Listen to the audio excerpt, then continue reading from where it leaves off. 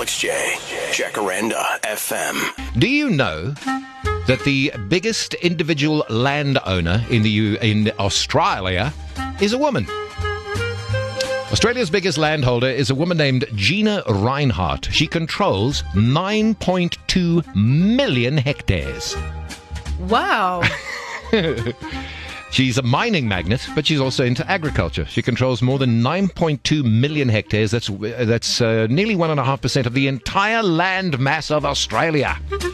There's a new thing that they're just doing now that we as a country did a couple of years back. Who owns the land? Another Western Australian miner, Andrew Twiggy Forrest, and his wife are also amongst Australia's biggest landholders with 1.5 million hectares of pastoral leases.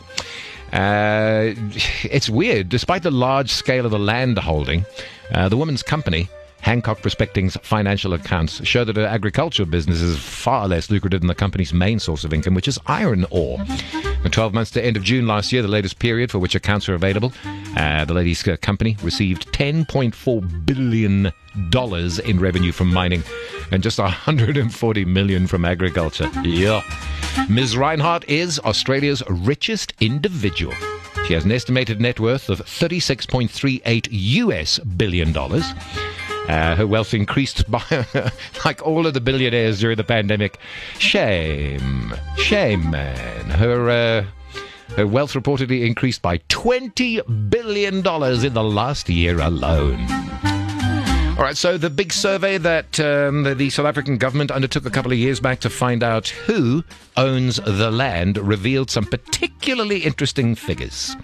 72% of the nation's private farmland, this is private individually owned land, not co-ops, not corporations, etc. 72% of the nation's private farmland is owned by white citizens. Meanwhile, AfriForum's recent research says that 24% of all South African land is owned by the state, with around 34.5% owned by black citizens. Here's the big question. Who is the biggest individual landowner in Southern Africa? The answer, you will be surprised to hear, is Eswatini's King Mzwati III. He owns 60% of the country's landmass, which rounds up to about 1 million hectares.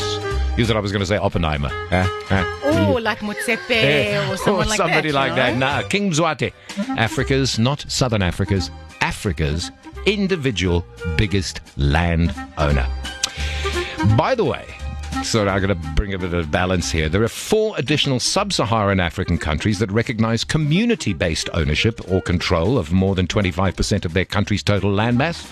And they are Zimbabwe, where 42% of the land is owned by government, Namibia, 41%, Liberia, 32%, and would you believe, Mozambique, 26%.